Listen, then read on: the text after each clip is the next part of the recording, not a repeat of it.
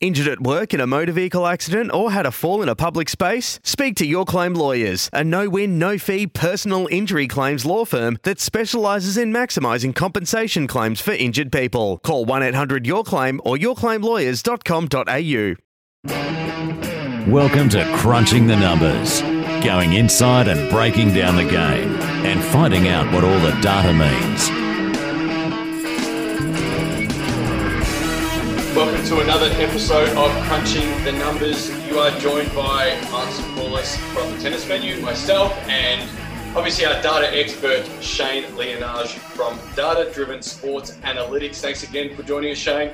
Hi everyone, it's been nearly 2 months now in isolation, so hopefully everyone's adjusting well. Thanks again for being here. And today's topic is about predictability, and we've spoken about this at length a lot of times. And obviously during the Australian Open, we spoke about this also with the player we were working with. And it's something that we agree to disagree a lot of the time. The data and the science collide here a little bit. And we want to look at when is the right moment to be predictable and when is the right moment to change it up. And obviously the data tells us one thing, but my coaching opinion tells me another, and we're gonna have a little bit of a robust discussion about that.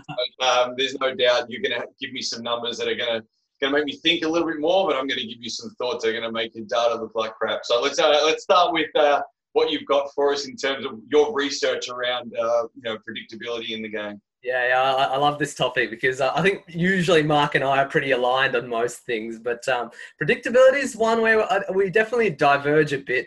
So as Mark said, let's explore that, and we might actually be a bit closer than we think if we align our definitions, I think. So I want to throw a few metrics your way that actually help me work out predictability, and then I'll give you some tour examples of some patterns used by some of the big players.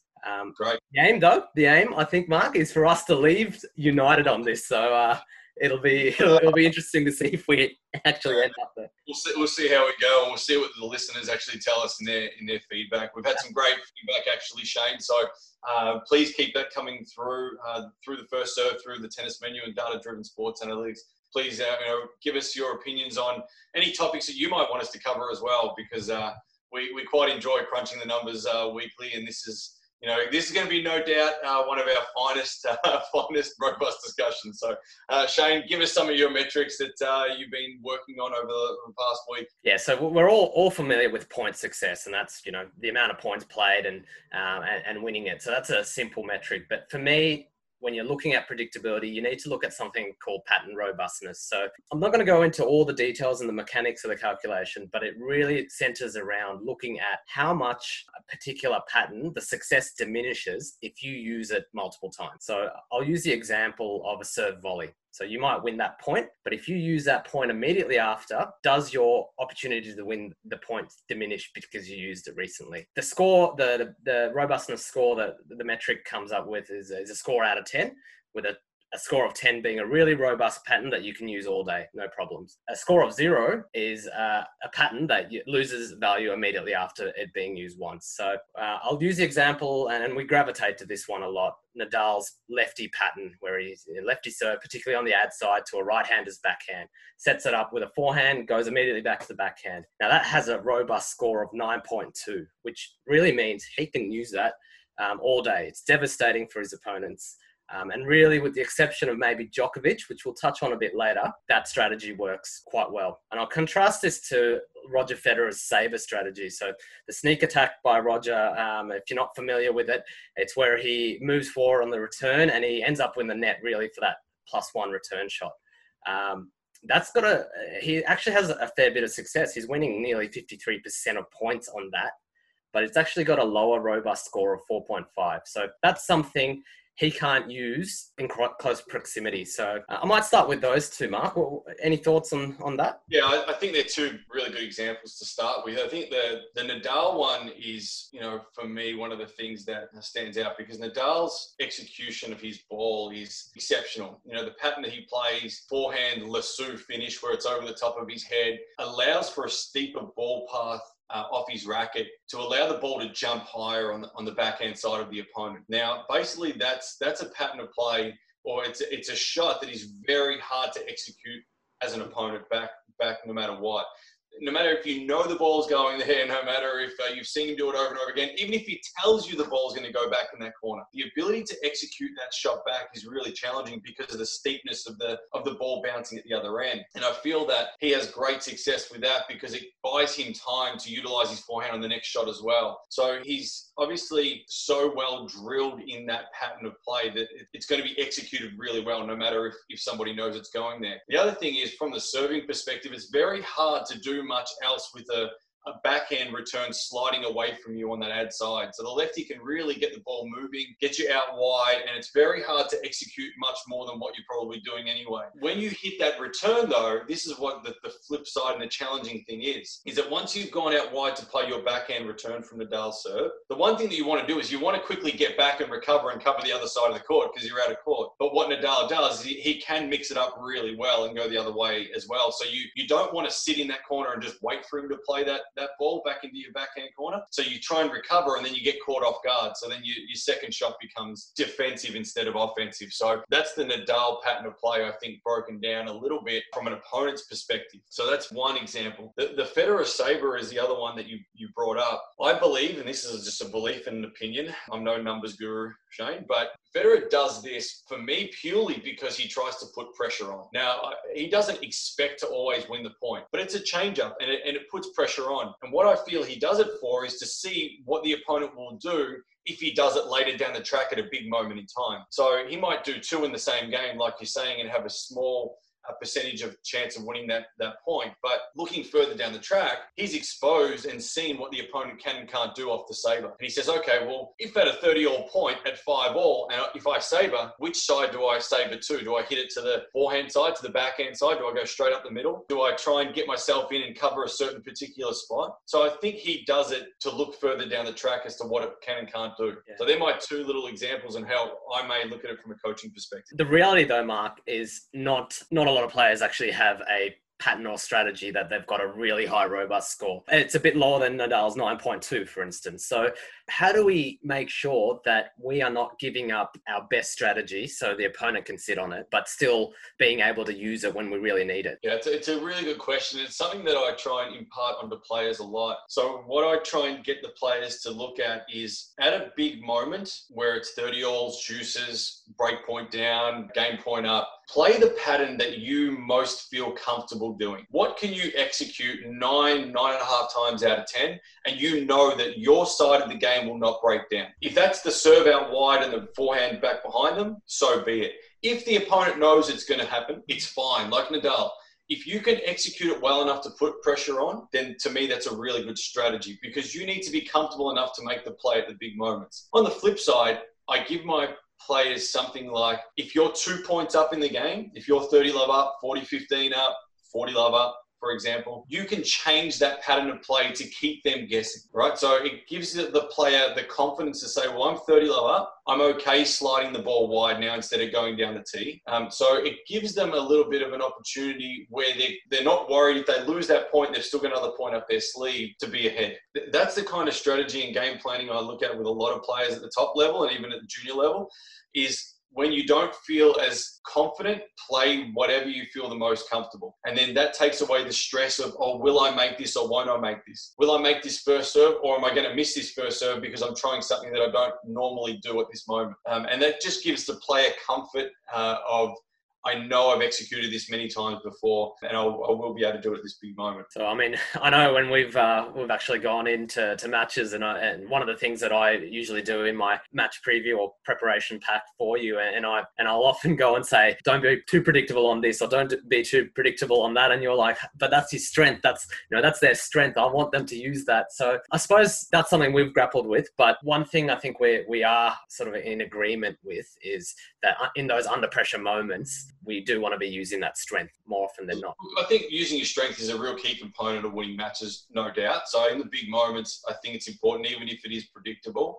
The other thing is, obviously, you're going with a game plan of which side of the player you want to try and target the most. Whether it's the forehand or the backhand, and that can come into play in the big moments. If you've got a player that can execute any serve, which hopefully from a coaching perspective you have, and you've been able to produce that and create that in your athlete, then it's okay to change your most comfortable pattern if you know that they're comfortable serving to any part of the court or returning to any part of the court. So, there's obviously taking the individual into account, which is really important whenever you're game planning. So data and the art and science are one thing, but it's the player's feeling that's the most important part in any kind of decision that you have going forward as to where to play the ball. So let's go back to one of those sort of patterns and strategies that actually brings a lot of one-off sort of success for a lot of players, and that's the serve volley. It's not necessarily a robust strategy for them, but how do you sort of coach your players to maybe use the serve volley as a surprise tactic? Well, it's a good question because I feel like serve and volley was one of the 4 game styles that we have grown up with, that we think is part of the game. But I feel like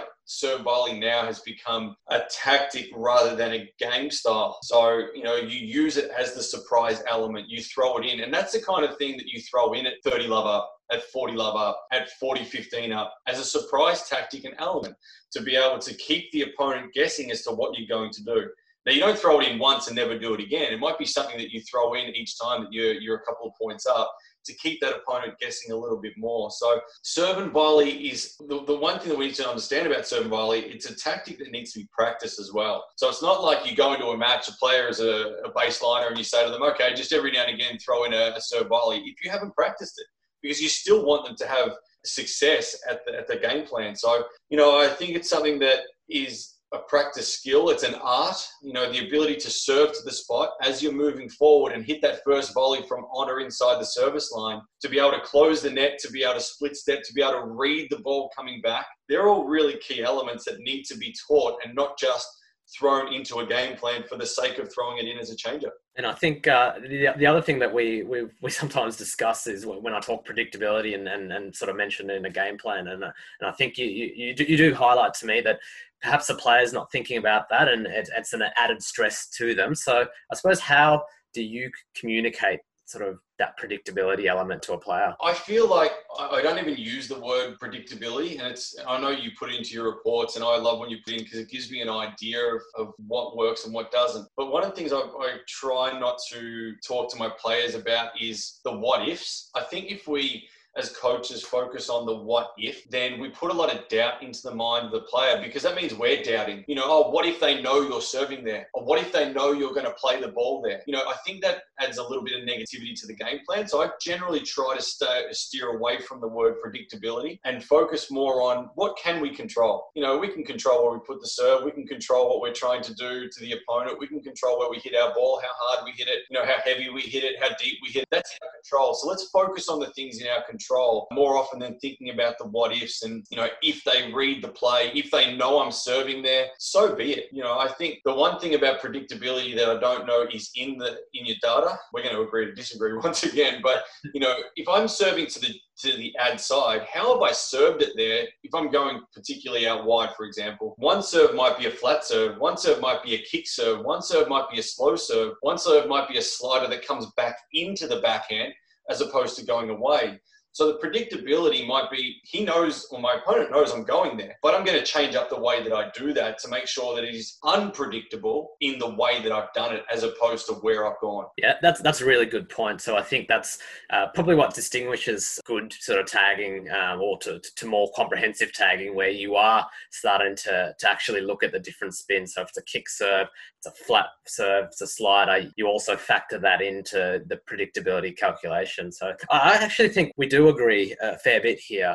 And I think it's centered around that definition again of what's a successful strategy. And for me, that successful strategy is one that's winning points, but it's one that is winning points consistently no matter when you use it. So I think when you factor that in, we're actually quite similar on our viewpoint on this. Communication is a big thing. And Mark touched on, he doesn't even use the word predictability. And that's why he's a coach and I'm not, because I think I would confuse them if I went in with. Oh, look, it's definitely comes in language, doesn't it? I think the ones that are delivering the messages need to have the right language around how we utilize the stats and the data. And a lot of that predictability though, Shane, and this is one thing that I look at with data, just to finish this off, is I think data tells you the average, whereas you might play a predictable pattern, but win the point on a moment that you need to win the point, even though the averages might not tell you that you're going to win the point. Averages give you a guessing tool, whereas sometimes a player might just be feeling that one moment and go, I can hit that serve and I can execute this point right now.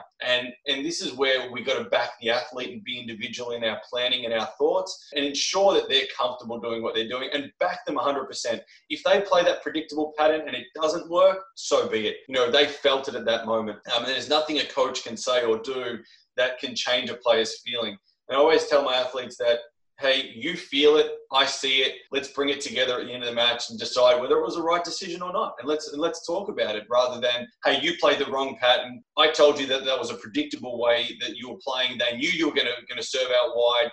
Why did you do it? It happens, and players will make decisions as they make them. And the one thing I don't want to put into my players' mind is fear or doubt. And the one word that creates fear and doubt to me is that predictability and the what if. So, I try and steer away from the terminology, but I use it in different ways. So obviously you give me a lot of that data and I try to use that as much as I possibly can, but in the simplest form so that the player can understand it. And that's where the art and science definitely collide and work really well together and amalgamate extremely well. So, and that's where your work comes into my work and vice versa. So it's a great topic. It's one of multiple answers could have been said and different opinions will be had on this topic. And if you are listening to this podcast, please make sure you do send us a message, send us an email or touch base with us on social media, because we love hearing what other people think and your opinions and everybody sees it differently. So once again, Shane, your research in these topics is exceptional and I do appreciate your time. Obviously you balance your time really well with Cricket Australia and data-driven sports analytics and obviously with our podcasting, and I do appreciate what you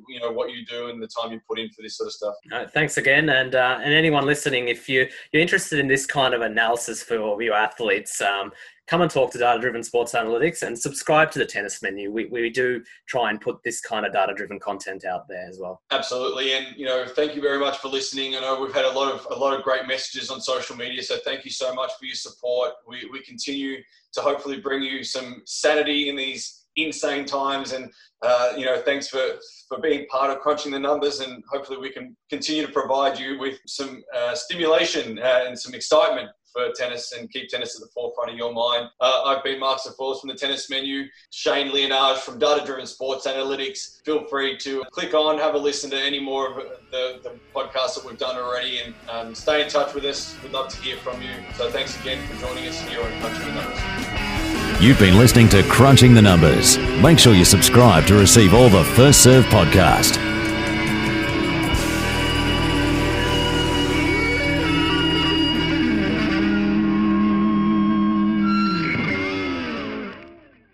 G'day, Mike Hussey here. Get on board Australia's best fantasy cricket game, KFC Supercoach BBL. It's fun, free and easy to play. Play today at supercoach.com.au.